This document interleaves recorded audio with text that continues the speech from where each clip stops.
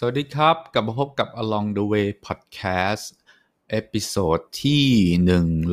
117นะครับประจำวันศุกร์นะครับวันหยุดที่26อ่ากุมภาพันธ์นะครับ64ก้องวิสกลับมาวันนี้นะครับก็มามาชวนคุยนะครับมาชวนคุยกันเรื่องการลงทุนนะครับเพราะว่าหลังจากที่พูดถึงเกี่ยวกับเรื่องของเรื่องเรื่องบ้านเรื่องต่างๆนานาเนี่ยที่มันเป็นเรื่องของการใช้เงินไปแล้วเนี่ยนะครับวันนี้มันต้องมาพูดถึงเรื่องว่าเราจะทำให้เงินของเราเนี่ยงอกเงยกันได้แบบไหนบ้างนะครับซึ่งแน่นอนละถ้าเราย้อนกลับไปดูตั้งแต่สมัยเราเรียนหนังสือจนเรียนจบมานะครับก็คือเราลงทุนเรียนเพื่อให้เราได้ทำอาชีพนะครับที่เราตั้งใจไว้ซึ่งตอนนี้ก็บางทีหลายๆคนเรียนมาก็ไม่ได้ทำอาชีพตั้งใจไว้ก็ไม่เป็นไรแต่ว่าพอเริ่มทำงานแล้วปุ๊บเนี่ยมันก็จะต้องเริ่มมีเงินที่เงินเก็บนะครับตัวนี้เนี่ยมันก็จะเป็นฐานตั้งต้นในการที่จะให้เงินสร้างเงินที่เป็นเงินเก็บเนี่ยให้มันงอกเงยขึ้นมานะครับก็อย่างที่เรารู้กันว่าถ้าเป็นคนที่เพิ่งเรียนหนังสือจบมานะครับอาชีพปกติแล้วเนี่ยเราก็อาจจะไม่ได้เงินกันมากมายนักหรอกนะครับมันจะเป็นการแลกประสบการณ์มันเป็นการลงทุนในเรื่องเวลาเพื่อแลกกับประสบการณ์เสียมากกว่าเรื่องของเงินนะครับแต่พอเราเริ่มเข้าที่เข้าทางเริ่มมีประสบการณ์นะครับเราสามารถทำงานที่มีรายรับที่สูงขึ้นนะครับแล้วแน่นอนว่าทุกเดือนนะครับเราก็จะต้องมีค่าใช้จ่ายนะครับแล้วแต่ว่าใครเนี่ยอาจจะมีภาระมากภาระน้อยนะครับอย่างคนที่ยังอยู่อาศัยกับบ้านพ่อแม่เงี้ยนะก็จะภาระน้อยหน่อยนะครับก็จะไม่มีภาระเรื่องบ้านเรื่องที่อยู่อาศัยหรือใครที่ยังไม่ได้ซื้อรถนะครับก็ไม่มีภาระเรื่องรถก็จะเหลือเงินเยอะหน่อยแต่สุดท้ายเนี่ยมันก็เลยกลายเป็นว่าพอเราถึงจุดหนึ่งเนี่ยเราจะต้องมีภาระแหละนะครับหลายๆคนนะครับมีภาระเรื่องบ้านเรื่องรถก็จะเป็นรายจ่ายที่ค่อนข้างเยอะแล้วในแต่ละเดือนนะครับถึงบอกว่าตอนไปกู้แบงก์หรืออะไรเงี้ยก็ให้คำนวณดีๆอย่าไปใช้วงเงินสูงสุดเท่าที่แบงก์สามารถให้ได้นะครับเพราะว่ามันจะตึงไปมันจะเหลือตังค์ไว้ใช้แค่เฉพาะเอาไว้กินเอาไว้อยู่ซึ่งจริงๆแล้วมันคงไม่พอนะครับการมีที่อยู่อาศัยการมีรถโดยที่ไม่ค่อยมีเงินใช้นะครับไม่ค่อยมีเงินเก็บนะครับผมมองว่ามันเป็นทุกขลาภมากกว่านะครับเราก็จะต้องมีการแยกเงินตรงส่วนที่เราจะได้มาจากการทำงานและเหลือจากภาระต่างๆเนี่ยเอามาเพิ่มการลงทุนนะครับการลงทุนแน่นอนแหละว่ามันก็มีทั้งแบบที่เป็นการลงทุนโดยการเอาไปสร้างอาจจะเป็นกิจการส่วนตัวหรืออะไรอย่างเงี้ยตรงนี้ผมจะยังไม่พูดนะครับผมไม่พูดเพราะผมก็ยังไม่มีก็เลยไม่พูดนะครับผู้ไม่รู้สิ่งใดย่อมไม่ควรพูดสิ่งนั้นนะครับทีนี้แต่ที่ผมจะมาพูดวันนี้จะเป็นการลงทุนในมิติที่ว่าเราเอาเงินนะครับเอาเงินเนี่ยไปต่อเงินในแบบที่พึงจะกระทำกันโดยทั่วไปนะครับอย่างแรกสุดนะเงินที่เหลือนะครับจากภาระเนี่ยแน่นอนเราควรเอาไปซื้อกองทุนในกรณีของคนทำงานนะคนที่ทำงานเป็นพวกบริษัทหรือทำงานอาชีพต่างๆที่มันจะต้องมีการยื่นแบบภาษีของส่วนตัวอยู่แล้วนะครับมันจะต้องมีการลงทุนในกองทุนโดยเฉพาะพวก IMF นะครับ SSF ต่างๆนานาเท่าที่พึงจะพอลงได้นะครับเพราะหลายๆคนเนี่ย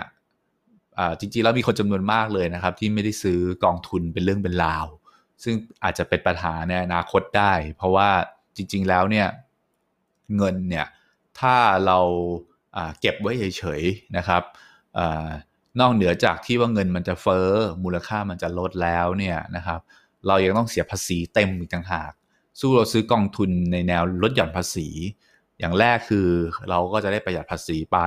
นะครับแล้วแต่ฐานเงินเดือนของคนเลยนะครับฐานเงินเดือนยิ่งมากก็ยิ่งประหยัดมากแล้วตัวเงินที่ไปอยู่ในกองทุนเนี่ยนะครับขึ้นอยู่ว่าเราจะลงทุนในกองทุนที่เป็นตราสารหนี้นะครับหรือตราสารทุนนะครับตราสารหนี้ก็คือพวกพันธบัตรต่างๆแน่นอนแล้วว่าผลตอบแทนมันก็คงดีกว่าเงินเฟ้อนิดหน่อยครับจริงๆมันล้อกับเงินเฟ้อประมาณหนึ่งด้วยซ้ำไปนะครับเพราะตอนนี้เงินฝากเอาไปฝากในธนาคารเนี่ยมันมีแต่มูลค่ามันจะลดลงนะครับหมายความว่าสมมุติวันนี้นะครับผมฝากธนาคารไว้ 100,000 บาทนะครับอีก5ปีต่อมา 100,000 ที่บวกดอกเบี้ยที่ได้จากธนาคารเนี่ยมูลค่ามันไม่เท่า 100,000 ของวันนี้แต่ถ้าเกิดเรา 100,000 เดียวกันนะครับไปลงทุนในตราสารหนี้นะครับตราสารหนี้เนี่ยมันก็อาจจะพอชนะเงินเฟ้อได้บ้างเล็กน้อยมูลค่าเงินก็คงจะไม่ลดลงแน่นอนละนะครับแต่กำไรอาจจะไม่เยอะเพราะฉะนั้นเขาก็เลยพูดถึงการลงทุนในตราสารทุนเป็นหลักตราสารทุนก็คือกองทุนที่เอาเงินส่วนใหญ่เนี่ยไปลงในหุ้นนะครับในหุ้นสามัญในตลาดหลักทรัพย์อย่างเงี้ยนะครับหรือตอนนี้มีทางเลือกที่ดีกว่านะครับอันนี้ผมเอามาแชร์ให้ฟังเพราะว่าอย่างปีที่แล้วเนี่ยแน่นอนผมซื้อกองทุนตรงเนี้ยค่อนข้างเท่าที่จะซื้อได้แหละคือซื้อเยอะประมาณหนึ่งเมื่อเทียบกับสิ่งที่ตัวเองเป็นรายรับที่ตัวเองมีแล้วทีนี้เนี่ยผมก็จะมีแบ่งไป2ส่วนแรกผมเอาไปลงทุนในกองทุนที่ลงทุนในตลาดหุ้นไทยนะครับส่วนอีกส่วนหนึ่งนะครับผมจะเริ่มมีการเอาไปลงทุนในตลาดเรียกว่ากองทุนที่มีการลงทุนในต่างประเทศนะครับซึ่งสิ่งที่เกิดขึ้นปีที่แล้วน่าสนใจมากที่ว่าผลตอบแทนจากกองทุนในประเทศไทยเนี่ยค่อนข้างน้อยนะครับบางจุดผมอาจจะขาดทุนซะด้วยซ้ำไปนะครับเพราะว่าเคยมีหุ้นนะครับก่อนที่จะเกิดโควิดนะครับแล้วก็ทีนี้เนี่ยราคามันลงไปแต่ตอนที่มันลงเนี่ยซื้อไม่เยอะนะครับมันก็เลยเป็นดูบางตัวจะติดลบด้วยซ้ำไปแต่ขณะที่ผมเงินที่ออกมาไปลงทุนในตลาดหุ้นต่างประเทศอย่างเช่นตัวอย่างจีนอย่างเงี้ยนะครับเพราะมีการเติบโตที่ดีมากๆเลยนะครับผมได้กำไรจากตลาดหุ้นต่างประเทศเนี่ยค่อนข้างมากนะครับยิ่งถ้าใครไปลงในหุ้นเทคเนี่ยก็จะเห็นว่ามันปรับโตขึ้นสูงเยอะนะครับแต่ทั้งนี้ทั้งนั้นเนี่ยผมไม่ได้บอกว่าให้เทโลกันไปที่เทคนะแต่ให้มองตลาดหุ้นที่นอกเหนือจากประเทศไทยเพราะว่าตลาดหุ้นในไทยเนี่ยหุ้นมันจะเป็นหุ้นเดิมๆที่อัตราการโตมันไม่ค่อยสูงมากนะครับเซ็ตเราจะเห็นว่าดัชนีเซ็ตเนี่ยมันไม่ได้วิ่งไปเท่าไหร่เลยนะครับแต่ว่าของกรณีตลาดต่างประเทศเนี่ยมันจะมีโอกาสที่มากมายรออยู่แต่เราก็คงจะต้องดูให้ดีๆอย่างเช่นนี้ที่ผมพูดไปเมื่อกี้ว่าไม่ใช่ว่าเทคมันปรับขึ้นแล้วจะต้องไปเฮโลซื้อเทคแต่เทคในอนาคตมันก็ไม่ใช่นะครับเพราะว่ามันมีเรื่องของการที่เป็นกระแสเป็นเรื่องของการลงทุนในอนาคตหรืออะไรเงี้ยซึ่งมันมีความเสี่ยงอยู่นะครับแต่ข้อเสียของ IMF หรือ SSF หรือกองทุนต่างๆที่เอาไว้ลดหย่อนภาษีเนี่ยมันมีเงื่อนไขการขายนะครับซึ่งมันจะทำให้เราไม่สามารถเล่นกับส่วนต่างของราคาที่มันเพิ่มขึ้นหรือลดลงได้ผมยกตัวอย่างเช่นกรณีว่าถ้ากองทุนเนี่ยช่วงที่หุ้นขึ้นนะครับมูลค่าของกองทุนต่อหน่วยเนี่ยมันจะสูงขึ้นซึ่งในช่วงนั้นเนี่ยที่มันสูงขึ้นปรับตัวสูงขึ้นเหมือนหุ้นขึ้นเนี่ยเราอาจจะแบ่งขายทำกำไรส่วนต่างของราคาหุ้นได้ก็คือส่วนต่างของราคากองทุนที่ว่าแต่ว่าถ้าเกิดเป็น IMF SSF เนี่ยเราไม่สามารถทำได้เนื่องจากมันติดเงื่อนไขของการลดหย่อนภาษีนะครับเราก็อาจจะต้องได้แต่มองตาปิบๆแล้วก็อาจจะแค่มองว่าเราควรจะเข้าซื้อนะครับในช่วงไหนถึงจะเป็นช่วงที่ดี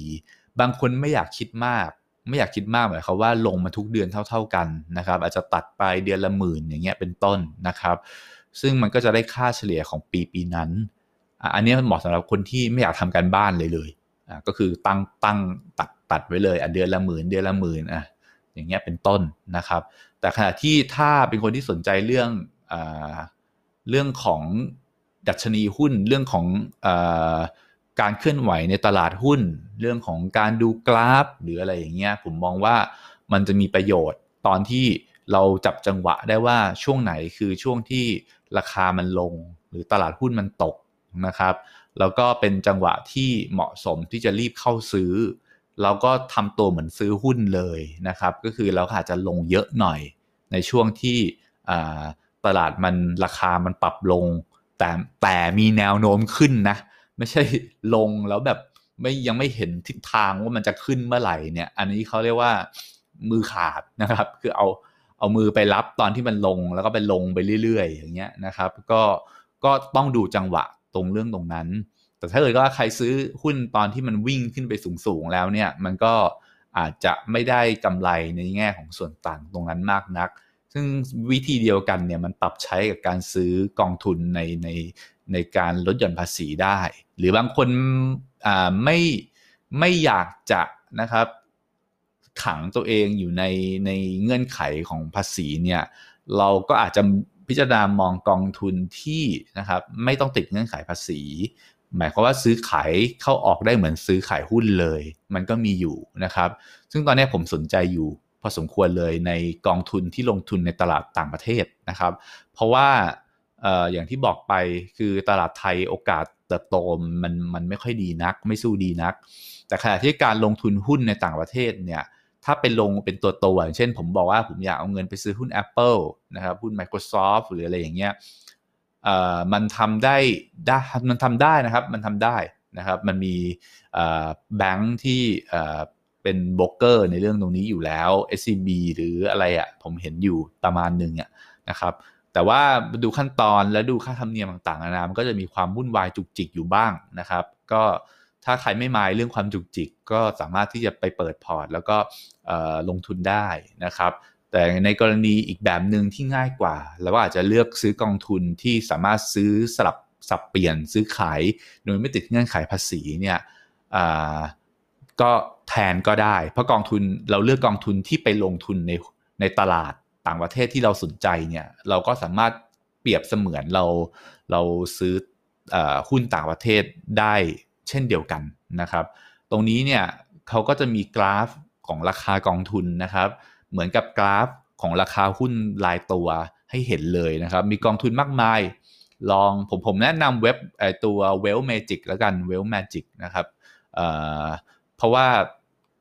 ก็เป็นเว็บที่ให้ข้อมูลเรื่องกองทุนต่างๆได้ดีนะครับแล้วนอกเหนือจาก Wealth Magic เนี่ยมันก็จะมีอีกหลายเว็บเลยนะครับที่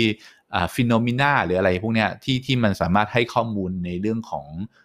รายละเอียดให้ข้อมูลเรื่องราคาเรื่องกราฟต่างๆนานาได้นะครับลองไปหาดูแล้วกันนะครับแล้วก็อีกแบบหนึ่งนะครับคือการลงทุนที่หลายๆคนก็คงทำกันอยู่คือการซื้อหุ้นในเซ็ตนะครับในตลาดหลักทรัพย์ไทยซึ่งแน่นอนว่าตอนนี้เท่าที่ผมวิเคราะห์รายหุ้นรายตัวเลยเนี่ยพบว่ามีหุ้นที่น่าสนใจที่ดูน่าจะได้กำไรดีๆเนี่ยอยู่ไม่ได้เยอะนักนะครับกำไรดีๆในความหมายนี้คือการเจริญเติบโตในระยะกลางนะครับในระยะกลางเป็นต้นไปไม่ใช่เดย์เทรดนะครับเดย์เทรดก็จะเป็นอีกเรื่องหนึ่งนะครับคือเดย์เทรดเนี่ยเดย์เทรดคือหมายถึงว่าซื้อเข้าซื้อออกเร็วๆนะครับแล้วก็เน้นเงินจากส่วนต่างนะครับของราคาหุ้นซึ่งปกติแล้วเนี่ย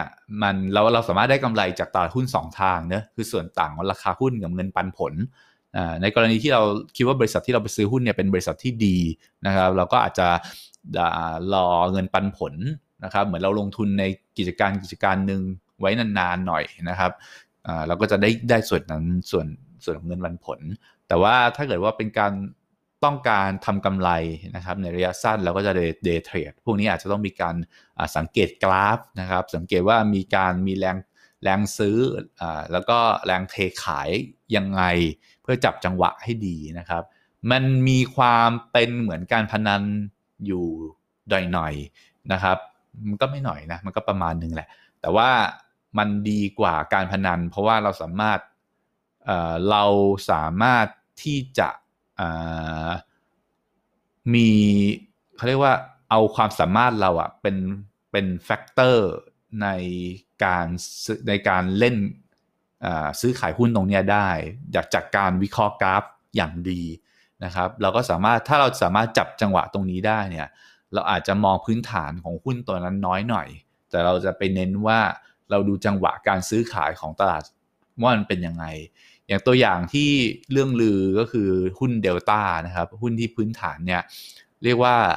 ไม่ได้มีอะไรโดดเด่นนะครับไม่ได้มีอะไรโดดเด่นถ้าไปดูในตัวแฟกชีตของตลาดหลักทรัพย์เองก็ตามนะครับหรือดูตัวบริษัทเองเนี่ยจะพบว่าเป็นหุ้นที่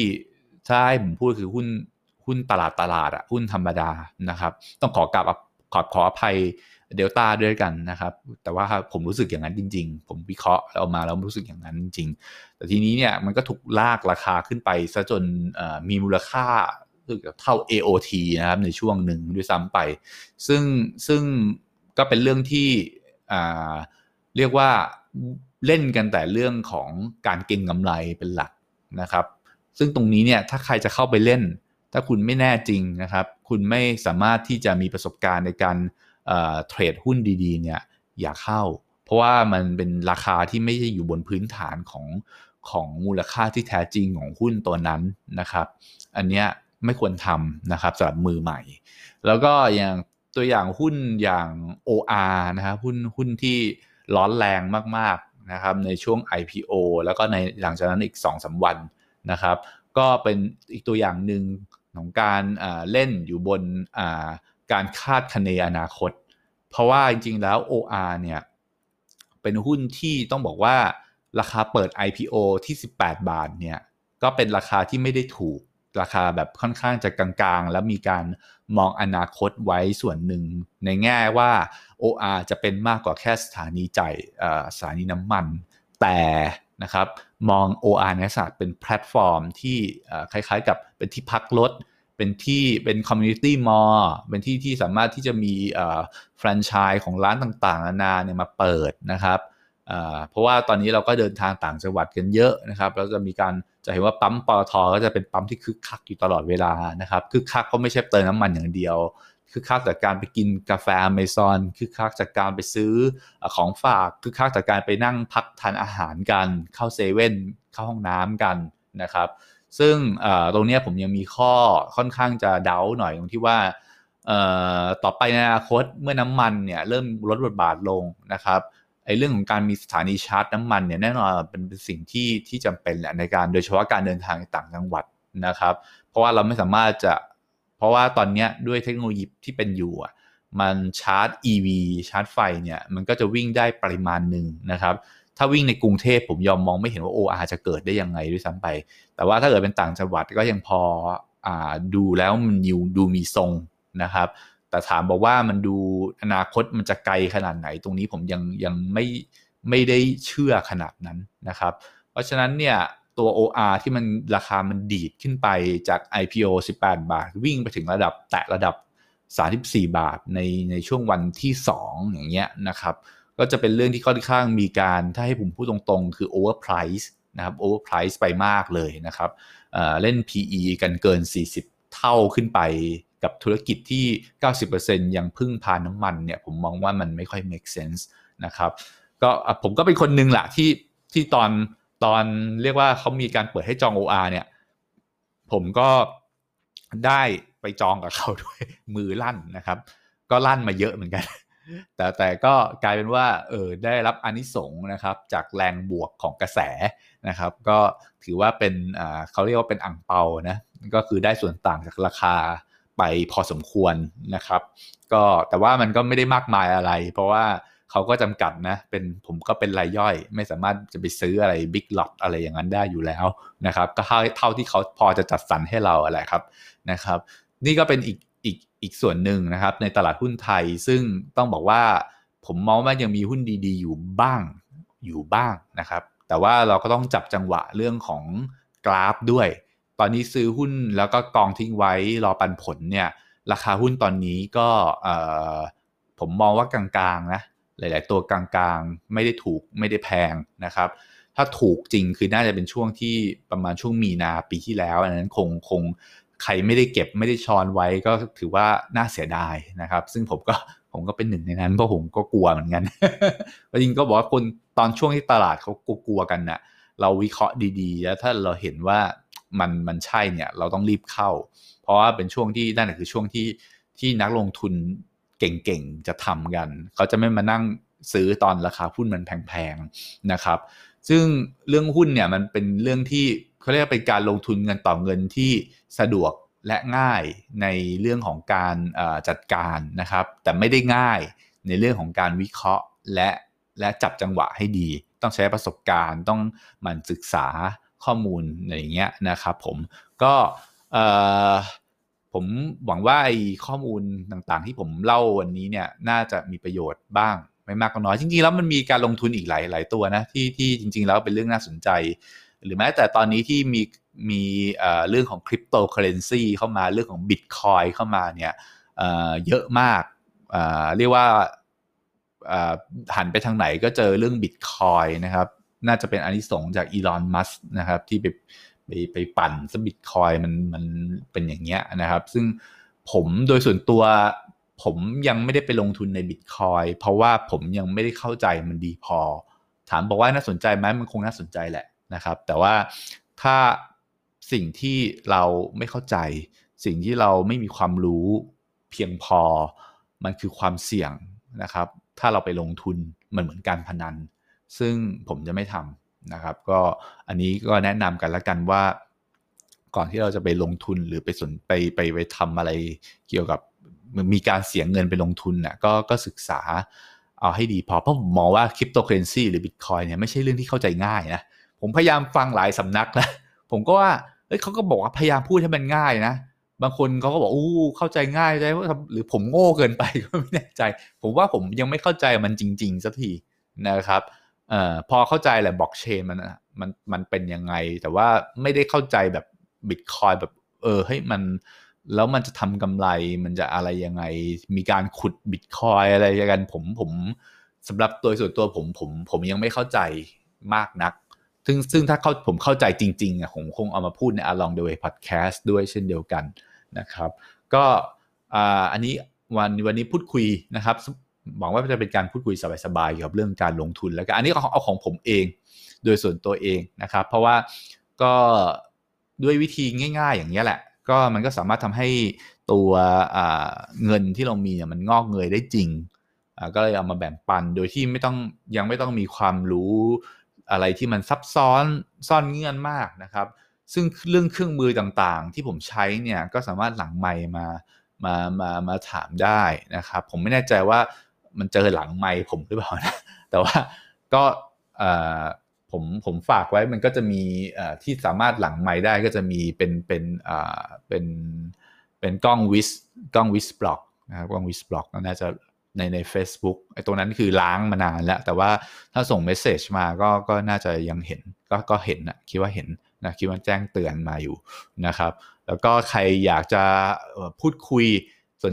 อยากเอาท็อปิกไหนของ Along the Way Podcast เนี่ยมาพูดคุยกันนะครับผมยินดีนะครับใ